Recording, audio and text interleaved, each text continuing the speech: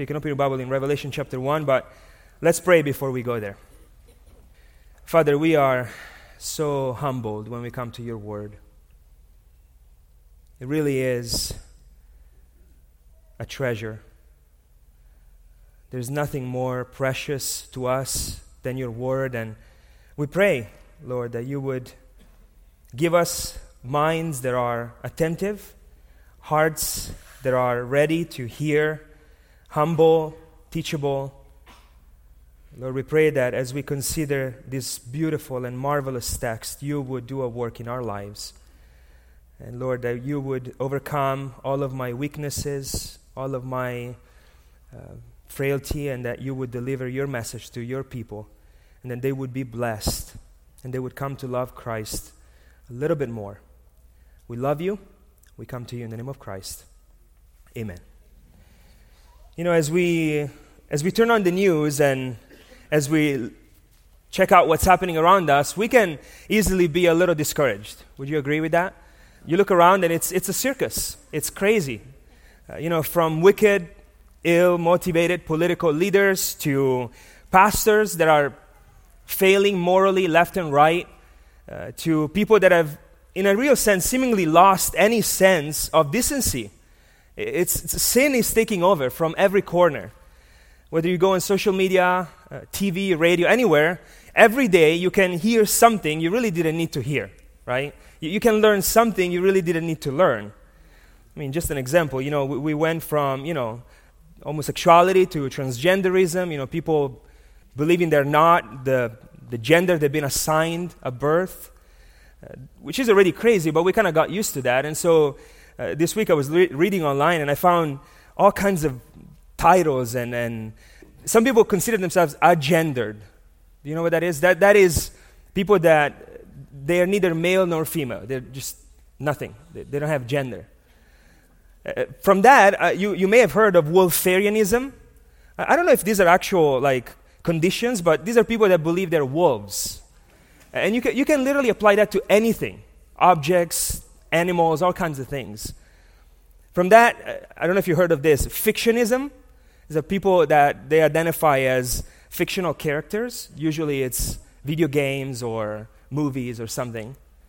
I mean, we go from bad to worse, right? Sin is taking over everything. Our minds are thinking everything.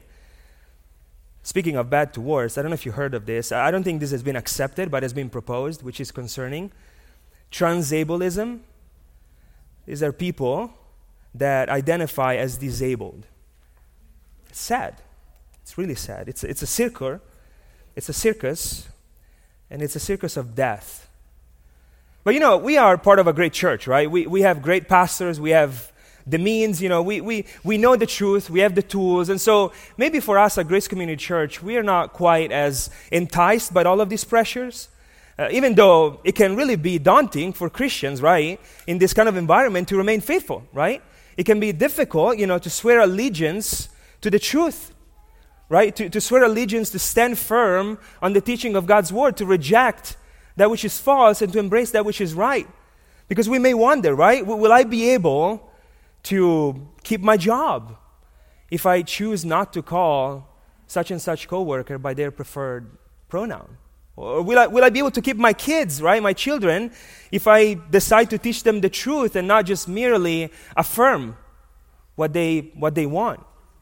I mean, can I even send my children to school where they're likely going to be indoctrinated and brainwashed and all of that? And so we're trying to protect ourselves and our kids and our families and all of that, and it can be really daunting because out there is madness. But again, Grace Church, we have the tools, we have pastors, we have resources. And so maybe outside pressures are not as threatening to us as they could be. And so we go on with our life, and we keep walking, and we keep being faithful, and we are obedient, and all of that. But then as we do that, we are faced with another issue, right? We're struck with another problem, not the world, not the devilish agenda of Satan out there, but what? Our own flesh. And so we want to do well. Maybe the world is really not, the pressures of the world has not been really a problem to us, but then as we walk, we lack self-control with our wives, with our husbands, and anger, lust, pride, arrogance, you name it. And at times, it may seem that the battle is lost, right? And you may be very discouraged. And so, Lord, like, how can I know? How can I make sure that I'm not going to bring shame upon your name like all of these other people? How can I make sure that I'm actually going to end up there faithful at the end of my days? And so today I want you to think about this question, right? How can you make sure that you will continue steadfast in the truth? How can you make sure that you will find strength and encouragement for your soul beyond anything that might happen or that might be around you? And as I was thinking about this, really there is no better text for us to go than Revelation chapter 1. And so if you haven't opened your Bibles yet, we're going to be in Revelation chapter 1. You can go, it's the last book of the Bible, Revelation chapter 1. And as you get there, as you study this book, you may have heard a few comments here and there, but as you read it and as you go through this book, you will learn pretty quickly that this is really not one of those like codes that need to be cracked, mysterious kind of a text that no one knows what it says, even though contrary to popular opinion. This book is actually the very opposite. Look at the first verse, chapter 1, verse 1. The revelation of Jesus Christ, right? The point of this book is to unveil something. And that someone is Jesus Christ. And so the point of this book is not to confuse you. It's not to give you a headache and trying to find little codes and ways to understand it, but it actually should be easy to understand. Should be easy to be understood and to be applied and to be lived, to the point that John says, the writer, that this book is a blessing to those who hear it and to those who put it to practice in verse 3. And so consider the context, right? John is writing at the end of the first century, around the year 95, 96 or so. Believers were undergoing persecution under Domitian, Emperor Domitian. And so John himself was kind of reaping the effects of his faithfulness. In verse 9, we see that he was on the island of Patmos. And so he was suffering persecution, and he's writing to believers that are suffering persecution. And so think about that, right? If you're writing a long letter, to believers or to friends, brothers and sisters, that are going through trials and difficulties and persecution, all of that, what would you do? I mean, would you write them some kind of a manual that needs to be read with a dictionary and some kind of speculations about who is the next president and all of that? No, right? You would write to encourage, to exhort, to give them a reason to continue to trust and continue to believe and continue to fight. You would write it in one word to give what? Hope, right? Hope.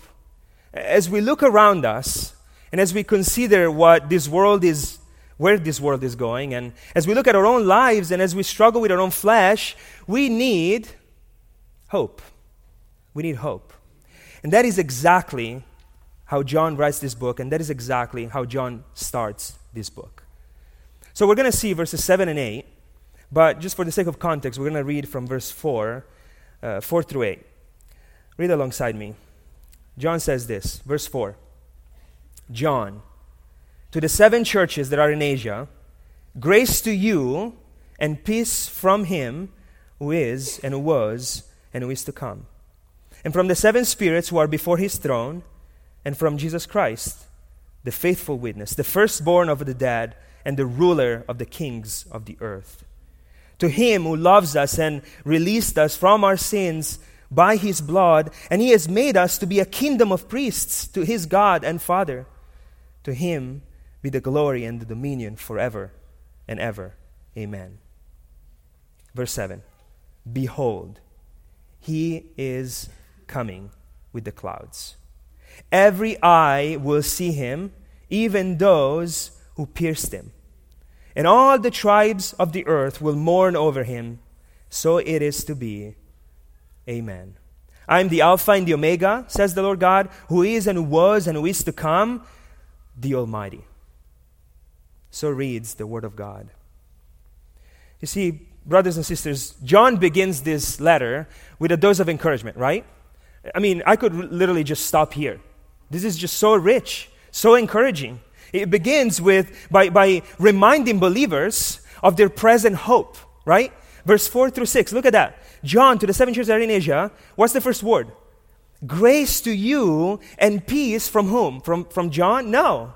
Right? From Him who is and was and who is to come, and from the seven spirits that are before His throne, and from Jesus Christ. I mean, this book begins with a wish, with a bestowal, with a granting of grace and peace. And this is true for all believers. All of us have this. So John starts this book by telling us one simple thing. You can do it. You can end your life faithful. You can follow after your leaders. You can bring glory to the name of Christ. Because you have grace, you have God's unmerited favor, right? You have His strength, you have what it takes, you have what you need, you have the tools, but also you have peace, which means that despite what's happening around you, you not only have just the strength to do it, but you also have the peace, the inward rest, the calm to know who is your Father. You have the calm to know that God is in charge. And this wish, this granting, this bestowal comes from the triune God. Have you catch that? Grace to you and peace from Him who is, who was, and who is to come, from the seven spirits, which if you read in Zechariah chapter 4, that is the title that John is going to use in reference to the Holy Spirit. And then from Jesus Christ, I mean, the triune God start this book by telling us, you can do it. Trust in my grace and in my peace, and you have that. You have the tools. But then again, God knew that, Christ was not going to come back 2 minutes after John finished writing this letter, right? Like God, we are in 2023, at least 2,000 years after, right, or so. So God knew that this was going to be a long process, at least from our perspective. And so, because the Christian life is not like a sprint, right? You're not just running 100 meters and you're there. No, it's a marathon, right? And if you've ever ran a marathon, and frankly, who hasn't ran a marathon? But if you ran a marathon, right, you know that as you're running, what's your question, right? How long, right? You see, running a marathon is so traumatic that even if you've never ran it, you know the answer to the question, right? It's how long? And John knew that, right? And so, Lord, we have the tools, we have grace, we have peace. But how long, right? How long? And that is our text. Revelation 1:7-8. Here, John, or we may say even God, underlines two aspects, not just of the present assurance, present hope of believers, but two aspects of their future anticipation. Two aspects of this glorious future anticipation. And this is so detailed because John really wanted you to get it, right? He wanted you to understand, you're not living fixing your eyes on what around you. You're not living fixing your eyes on your own circumstances. You're fixing your eyes on Christ. And so that is actually our outline. Two aspects of Christ's glorious return.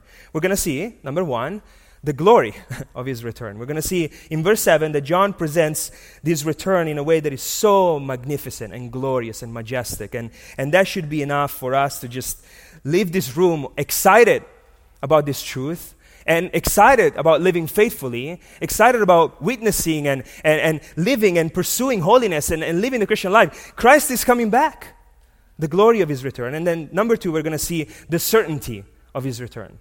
It doesn't end just with the declaration that Christ is coming back, even though He could have, right? He didn't need to do more than that. But He moves forward and He tells us, this is certain. And you can trust in this.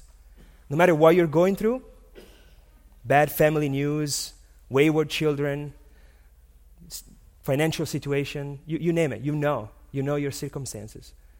You can trust that He is coming back, and you should live your life in light of this truth. Let's start. Number one, the glory of His return. Look at verse 7. John writes this, "Behold, He is coming with the clouds, and every eye will see Him, even those who pierced Him. And all the tribes of the earth will mourn over Him. Yes, amen. So it is. Amen." You see, like in the beginning, when John just started this book, verse 1, the revelation of Jesus Christ, even here, as he presents this glorious future anticipation, he brings them back to Christ.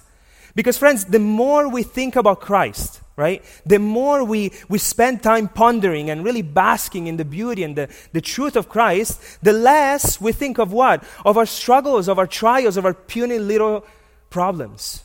And so that is the solution to everything. Thinking of Christ, thinking much of Him, considering Him. And what better doctrine to encourage discouraged believers? What better doctrine to give refreshment to the soul, to those that are dry, than the glorious doctrine of Christ's return? It starts with this word, behold. This is used 25 times in this whole book. And every time John uses this word, it does that to point to some kind of a shift. John is saying, all that I've told you right now has been beautiful. I mean, think about that, right? The Trinity itself, the Trinity Himself, He's telling you have my grace and what could be better than that, right? Why would God care about me? What could be better than that? And John says, behold, He is coming back. This really matters. The point here is, if you have to remember one thing, you have to remember this one thing. This one thing truly matters. He is coming. And friends, isn't this true? Right? Isn't this the most sanctifying doctrine in Scripture? Right? Knowing that He is coming back. That we're not just walking aimlessly. We're not running a marathon that is never going to end. Right? There is an end point. There is an aim. And it's the most beautiful aim. He is coming back. The moment you understand this truth, your life has to change. It has to change. What motivated the apostles, right? What motivates constantly our brothers and sisters that are dying for the faith? What motivated them in the first century to go out and be killed for this? They had seen Christ resurrected, which is a pretty big deal. But beyond that, they knew that He was coming back. And they had to be ready for that. They had to work. He's coming back. Present tense, He is on His way. He is coming. Do you remember the last time we saw Him in Acts chapter 1? Ben read this for us earlier. Acts 1:11. They also said, Men of Galilee, why do you stand looking in the sky? Why are you there looking in the sky? This Jesus, who has been taken up from you into heaven, will do what? Will come in just the same way as you have watched Him go into heaven. He will come, said Luke in Acts 1. And John here, at the end of the Bible, right? At the end, the last message God had delivered to His people, John says, He is coming. Present tense. He's on His way. He's walking. He's here. He's coming. Shouldn't this fire you up? Shouldn't this give you energy and excitement? Motivation to be faithful? Shouldn't it motivate you to be a better husband, a better wife, a better child, a better worker, a better pastor? We're going to give an account to Him. Titus 2, verse 13. Looking for the blessed hope and the appearing of the glory of our great God and Savior, Christ Jesus. Think about that. Looking for the blessed hope. Hebrews 9:28. So Christ also, having been offered once to bear the sins of many, will appear a second time for salvation without reference to sin to those who eagerly await Him. Are you eagerly awaiting Him? Spending a lot of time here because this is the point, right? Is this your heart? Are you thinking this way? Is this what's motivating what you do and anything you do? The certainty that Christ is coming back and we have no time to waste. We have no time to waste. Or maybe you're being a little complacent. Right? Maybe your big house is enough. The nice car, the comforts this world can offer, maybe they have robbed this joy and this excitement about His return. One author said this. I wish I said this. I wish these were my words. He said this. Oh, that he and I were together. Oh, when Christ and you shall meet about the utmost march and borders of time, at the entrance of eternity, you shall see heaven in His face at first look. You will see salvation and glory sitting in His countenance and between His eyes. Faint not, believer. The miles to heaven are but few and short. Is this what encourages you? I mean, faint not? Are you fainting in the work of Christ? It keeps going and it says, there are many heads lying in Christ's bosom, but there's room for yours among the rest. From yours? Really? And so what? Right? So what? And he continues to say, therefore, go on and let this hope go before you. Sin not in your trials, and the victory is yours. Pray, wrestle, believe, and you shall overcome and prevail with God as Jacob did. You see? Sin not. As we think of Christ coming back, the encouragement, the exhortation should be holy. Pursue the truth. Live in light of this truth. And he keeps going and says this, oh, if I had to swim through 7 hells to reach him. If he would but say to me, like he said to Peter, come unto me, I would go unto him, not only on the sea, but on boiling floods of hell, if I might but reach him and come to him. I mean, these are strong words, but is this your desire? Maybe we're not thinking this way, but do we want to think this way? Is this what characterizes our heart and our devotion to him, that we shall see him and we shall see him soon? I mean, is your heart jumping when you hear he is coming back? I know it's far removed from us because this happened 2,000 years ago or so, but the word of God is true. Is your heart jumping when you hear these truths? The reason why I'm asking all of these questions, right, and I'm spending so much time here, it's because the truth of the return of Christ, it's only good news. The truth of the return of Christ, it's only good news to those that are in Christ. And so by examining your motives about how you feel about this, you should realize that this might reveal much about your soul. Have you trusted in Christ? I mean, are you coming to church just because that's what you've been doing? Because that's the right thing to do? Because I need to be part of a church? Is the reputation that you have with other people your idol? I mean, are there other things that come before a true love and desire for him? In other words, have you trusted in him? Have you trusted that his life was enough as a substitute for yours? Have you trusted that his death paid the penalty for all of your sins, and only by trusting in him and repenting of your sin, you can have peace and hope and grace? Because if that is not you, then the return of Christ, it's really not good news at all. But I trust and I know that most of you are in that category, right? I trust that most of you have trusted in Christ, have believed. Most of us are there. So we just need a little encouragement. And so as we think about this, as we think about the return of Christ, if you're a believer, are you living like one? Are you living like a Christian? What would your family members think if they knew you were a Christian? What would people that really know you think if they knew that you carried the name of Christ? Are you living in light of that truth? What's keeping you from doing that? 2 Corinthians 7:1 says this, therefore, having these promises, beloved, let us cleanse ourselves from all defilement of flesh and spirit, perfecting holiness in the fear of God.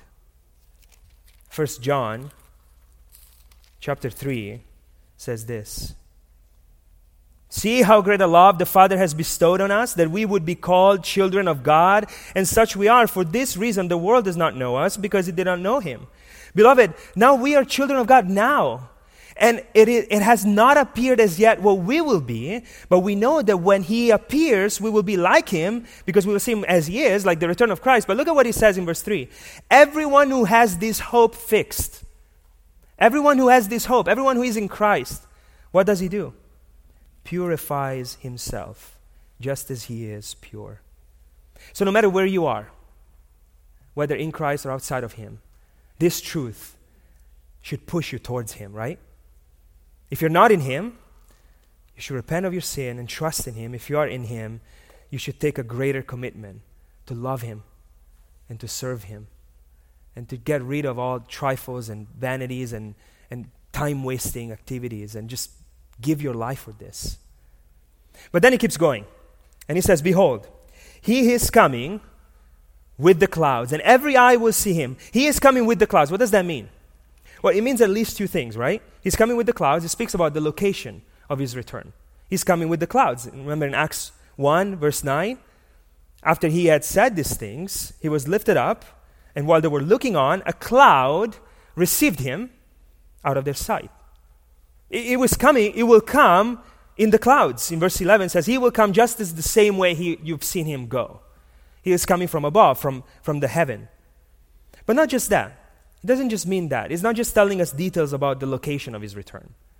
It's telling us something much deeper, much more profound. It's not just telling us about the location of His return. It's talking about the nature of His return. It's going to be a glorious return. When you look at in the teaching of Scripture in general, but Old Testament, New Testament, you'll learn pretty quickly as you read through it that whenever you see the clouds, often they're connected to the idea of glory.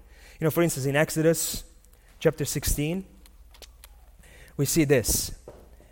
It came about as Aaron spoke to the entire congregation of the sons of Israel that they looked towards the wilderness, and behold, the glory of the Lord appeared in the cloud. The glory of the Lord appeared in the cloud. A few chapters later, in chapter 24, verse 15 and 16 says this, Then Moses went up to the mountain, and the cloud covered the mountain. And the next phrase is, and the glory of the Lord rested on Mount Sinai, and the cloud covered it for 6 days. You see, there's constantly this connection between the clouds and the glory. 1 Kings 8, verses 10 and 11. It happened that when the priests came from the holy place, the cloud filled the house of the Lord, so the priests could not even stand and minister in it, because the cloud, for the glory of the Lord, filled the house of the Lord. You see, there's this constant connection. And the New Testament is not different. It's the same thing. In Matthew 17, verse 5, we read this, While He was still speaking, a bright cloud overshadowed them, and behold, a voice out of the cloud said this is my beloved Son, with whom I am well pleased. Listen to Him.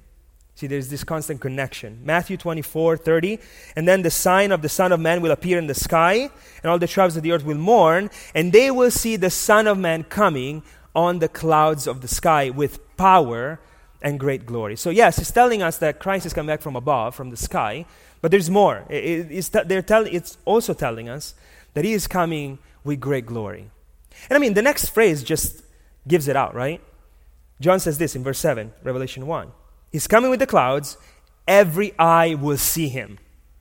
I mean, do you know anything else that was ever seen by every eye? No, right?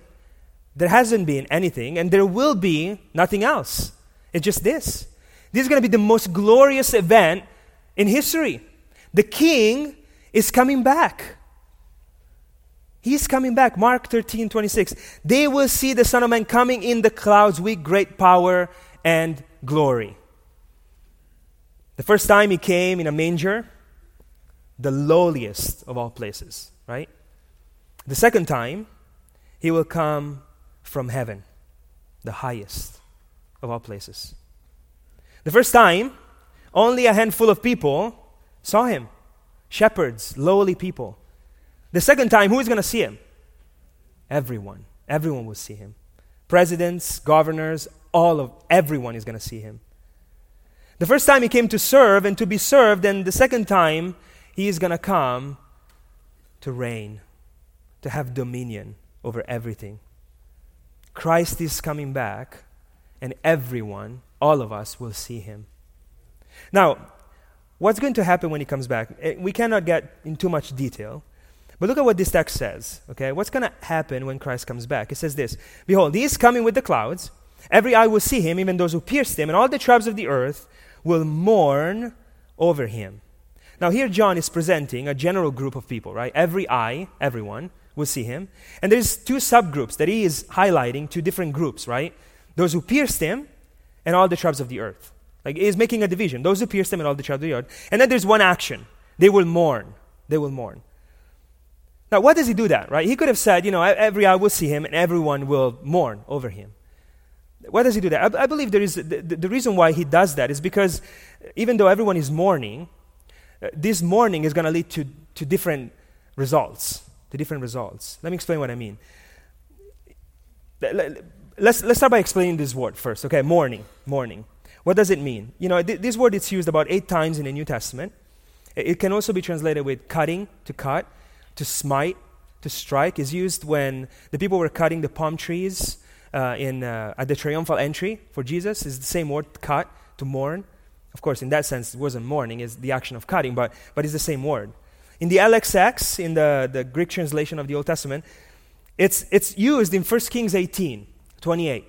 And there you see the encounter with Elijah and the prophets. They were trying to invoke Baal. Do you remember that? Do you remember that text? And it says there that they were cutting themselves because Baal was not coming. And so it's a very graphic word, which basically means that it portrays someone's response to an understanding of a great wrong, right? When you understand that there's something that is not the way it's supposed to be, and there's this mourning, this sadness, this contriteness of heart, that is the word. Now, it says that everyone will mourn, all the tribes of the earth will mourn, and all those who pierced him. Now, who are these people? Who are those who pierced him? Well, in Scripture, we know that those who pierced him, usually the responsibility of piercing Christ was given to the Jews. Technically the Romans did it, but if you go to the book of Acts, in chapter 2, Peter is preaching the gospel, and in verses 22 and 23, it says, "Men of Israel, listen to these words," and then it keeps going in verse 23 and says, "The man delivered over by the predetermined plan and foreknowledge of God, you nailed to a cross by the hands of lawless men." So the responsibility of piercing, of nailing Christ to the cross was the Jews. So here it's speaking about the Jews.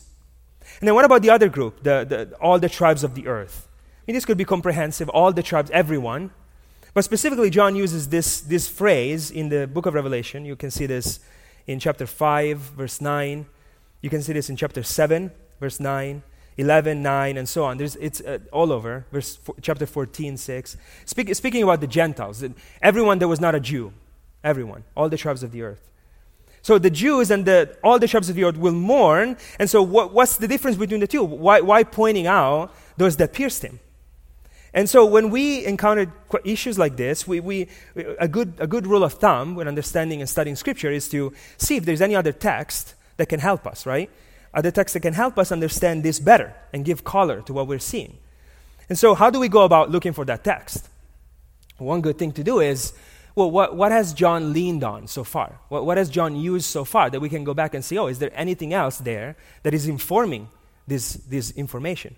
And so far we know that John has used the book of Daniel, and we're going to see it soon. And we see in verse 4 and 5 that he's used the book of Zechariah. When he borrowed that title, the 7 spirits, he's going to use it again, but in speaking of the Holy Spirit, that's found in Zechariah chapter 4. So, is there anything else in Zechariah that can help us understand this issue? And the answer is yes. So you can come with me to Zechariah chapter 12. Zechariah chapter 12, you can go to verse 10. That's where we find this same passage. You're going to be amazed by the similarities of this text. Zechariah 12, verse 10 says this: "I will pour out on the house of David and on the inhabitants of Jerusalem," so on the Jews, right? On the house of David, the inhabitants of Jerusalem, "the spirit of grace and supplication." The spirit of grace and supplication, of mourning. So that, what's going to happen? After this spirit will be poured out, what's going to happen? So that they will look on me whom they have pierced, and they will mourn for him, as one mourns for an only son. And they will weep bitterly over him like bitter weeping of a firstborn. You see, Zechariah is telling us that at some point in the future, God will pour out the spirit of grace and supplication to the point that his people, the Jews, will look on him whom they have pierced, and they will mourn. But this mourning is not quite as negative as we might think, judging the word, right? Because they will mourn as one mourns for an only son. They will mourn as one who will weep weeperly because of the weeping of a firstborn It will be a morning of repentance. They will really understand who Christ is.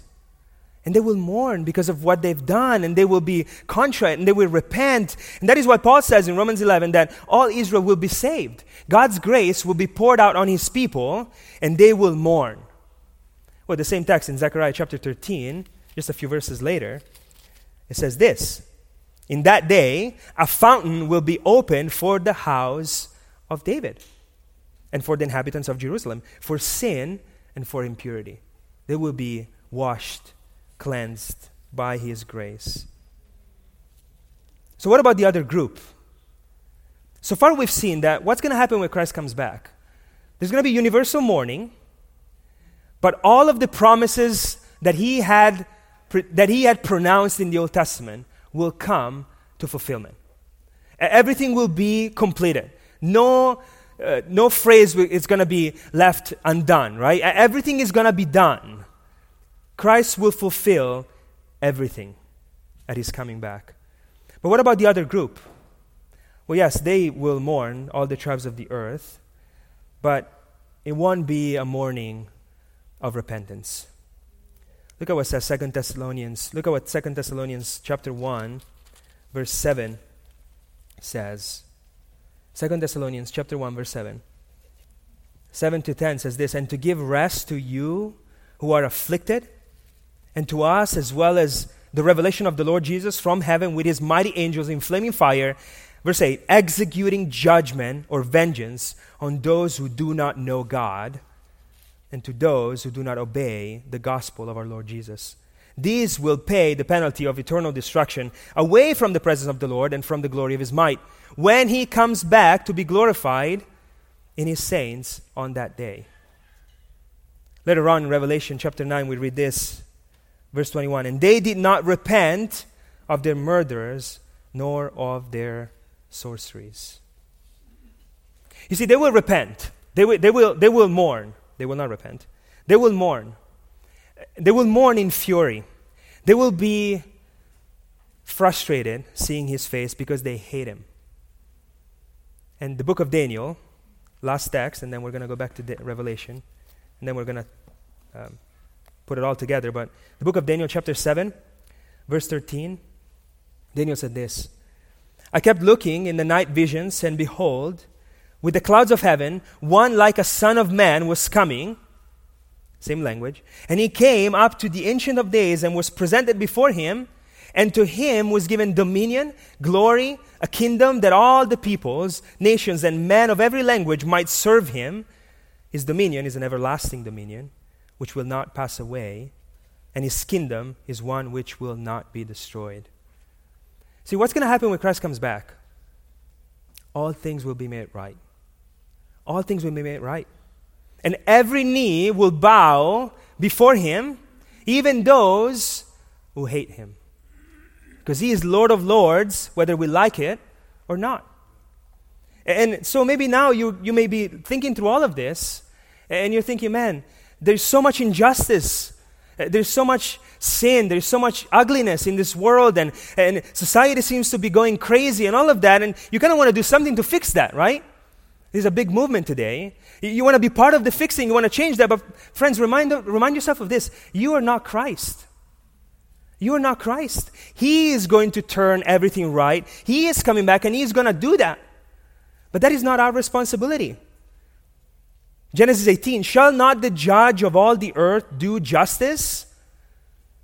And so even as you think about your own life, injustices you've received, that you really would like to see it made right, be reminded of this truth. It will be made right. So what's our responsibility as Christians? What's my responsibility in the midst of all of this as I await, and I love this, and I love the return of Christ, as I am waiting for Him to come in the clouds, and I can wait to see Him. What should I do? Philippians chapter 3, verse 13. Listen to what Paul says. One thing I do. What does he do? Forgetting what lies behind, reaching forward to what lies ahead, I press on towards the goal for the prize of the upward call of God in Christ Jesus.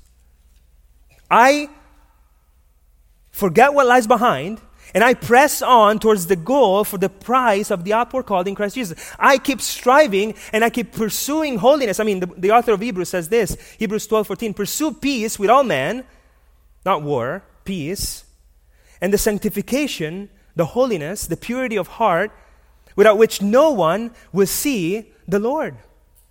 Matthew 28, you all know this, right? Verse 19 and 20. Go therefore, make disciples of all nations, baptizing them in the name of the Father and the Son and the Holy Spirit, teaching them to keep all that I commanded you.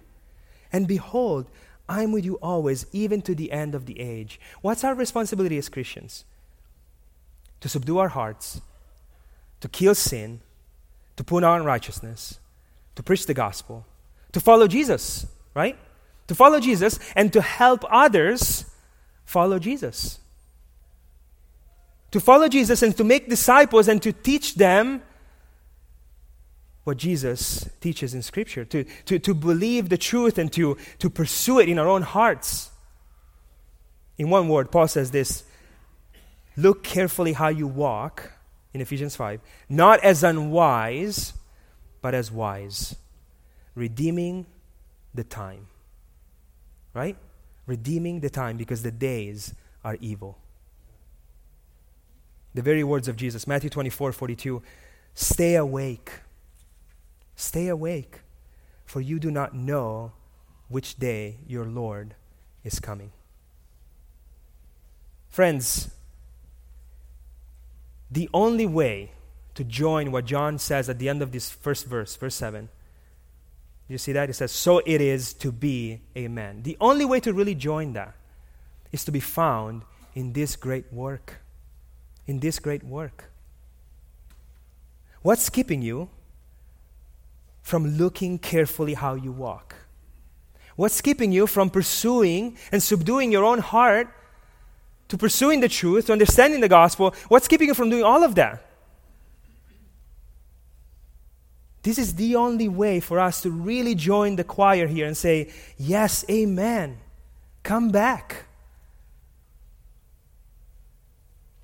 If he shall come tonight, would that be good news for you? And if it is not, what has to change? What has to change?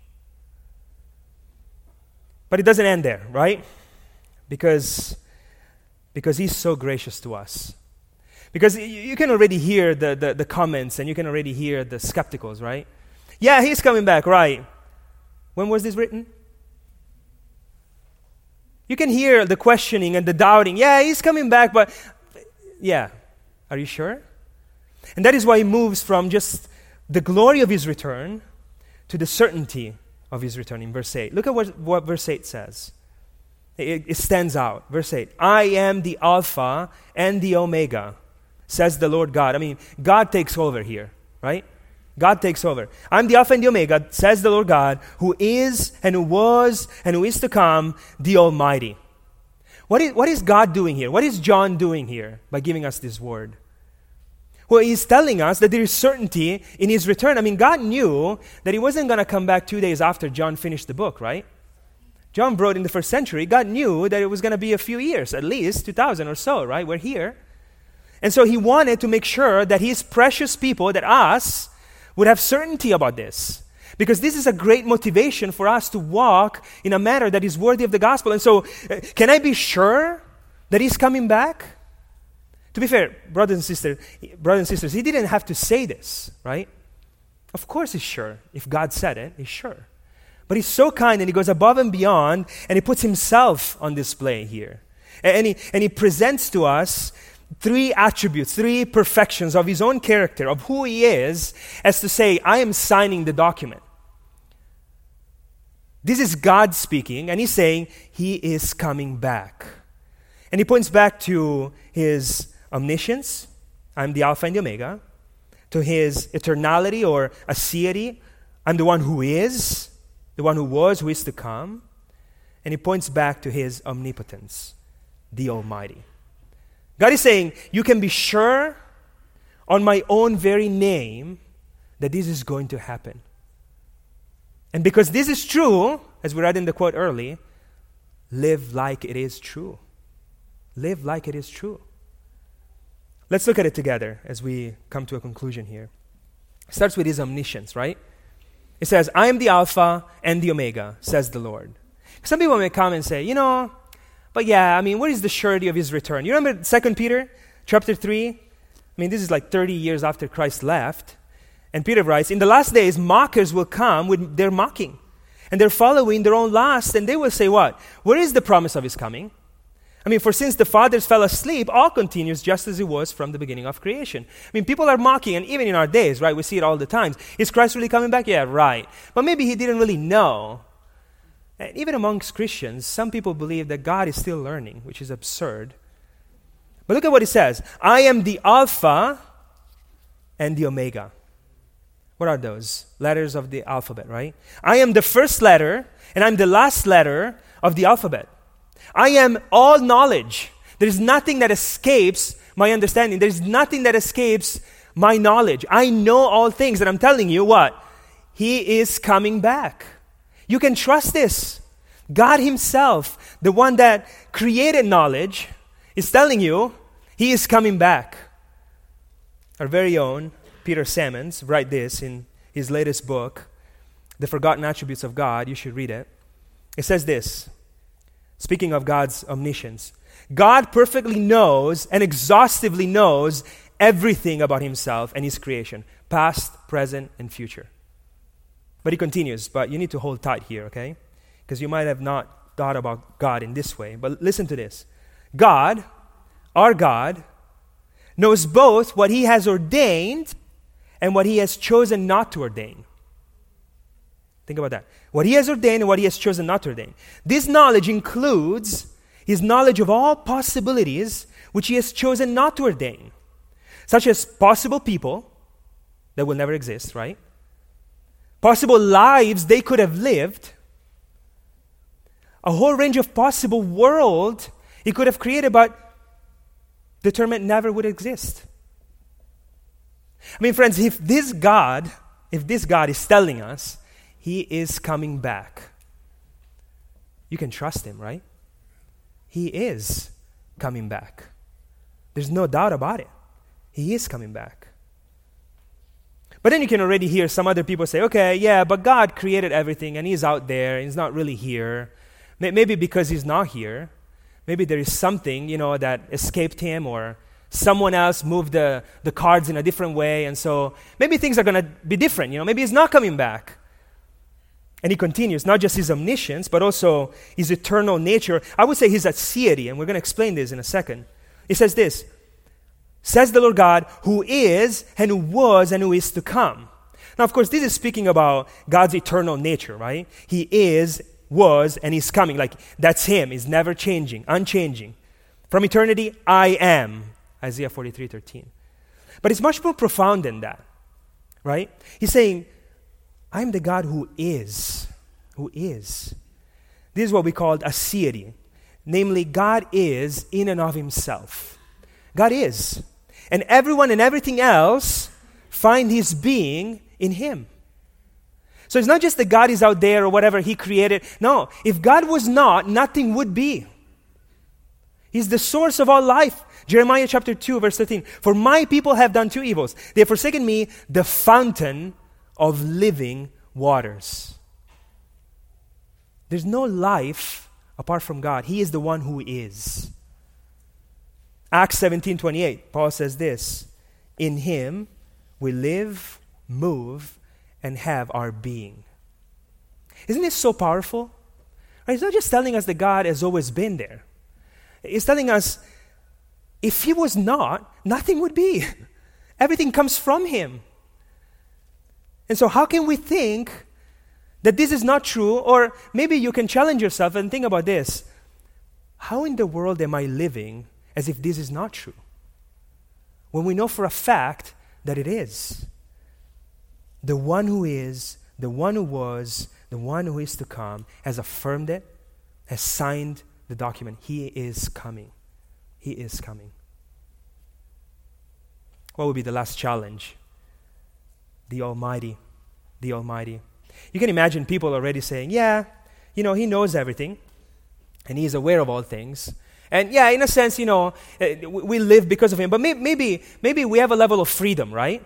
Maybe there is some things we can do, or maybe Satan has done, or maybe angels or demons or whatever, that have somewhat thwarted his plan and his purposes and his goals, right? Maybe God is not as powerful. I mean, after all, 20 years ago was written, right? Where is Christ? Is he coming? And look at what it says. No comments here, right? The Almighty. The Almighty. God's omnipotence. God can do everything he pleases to do. The Almighty. And really, there are no comments necessary here, right? This is so clear that even John leaves it there, or God. The Almighty. That's the end of the point. That's the end. Period. Proverbs 18, verse 10. As we consider God in his all power, the name of Yahweh, the name of the Lord, is a strong tower. The righteous runs into it and is set securely on high. Isn't this true? How beautiful, how marvelous truth. You can trust in the God that can do all things. Daniel chapter 4, listen to this. Verse 34 and 35, you've heard it many times, but listen, consider these words. Daniel writes this, "For his dominion is an everlasting dominion, and his kingdom endures from generation to generation. All the inhabitants of the earth are accounted as nothing." Nothing. But he does according to his will in the host of heaven and among the inhabitants of the earth. And no one, says Daniel, no one can strike against his hand or say to him, "What have you done?" Why? Because he's the Almighty. He does whatever he pleases. Psalm 115:3, "But our God is in the heavens, and he does whatever he pleases." Whatever he pleases. And so, friends, if you're not in Christ, again, this call should warn you. You're not in charge. Christ is coming back. Are you ready for that? Are you ready for that? And if you're in Christ, brothers and sisters, I don't know if there's any other truth that should encourage us more than this one. I mean, seriously, our Savior is coming back. And he's our Redeemer, and he loves us. And there's place with him in his kingdom for us, for me. And so as we think about this truth, that is as certain as God is, shouldn't we live accordingly? Shouldn't we strive to be holy and to love others and to love God and to serve him and to preach the gospel and to do anything we can do? I mean, what else could I do, right? That should be the question. What else could I do, Lord? And so even if you're a believer, the question is the same. Are you ready for his return? Praise the Lord that we are, if we are his, right? We are sealed and safe in him. But are we living like it? In conclusion, I want to conclude with this one quote, and then we're going to pray. Listen to what John Calvin said on this text, on this issue. He said this, "Let us not hesitate to await the Lord's coming, not only with longing, but also with groaning and sighs as the happiest thing of all." As the happiest thing of all. He will come. He is coming to us, and he is coming as our Redeemer. Is this a reflection of your heart? With groaning and sighs as the happiest thing of all. Let's pray. Father, we are always so challenged when we come before your truth.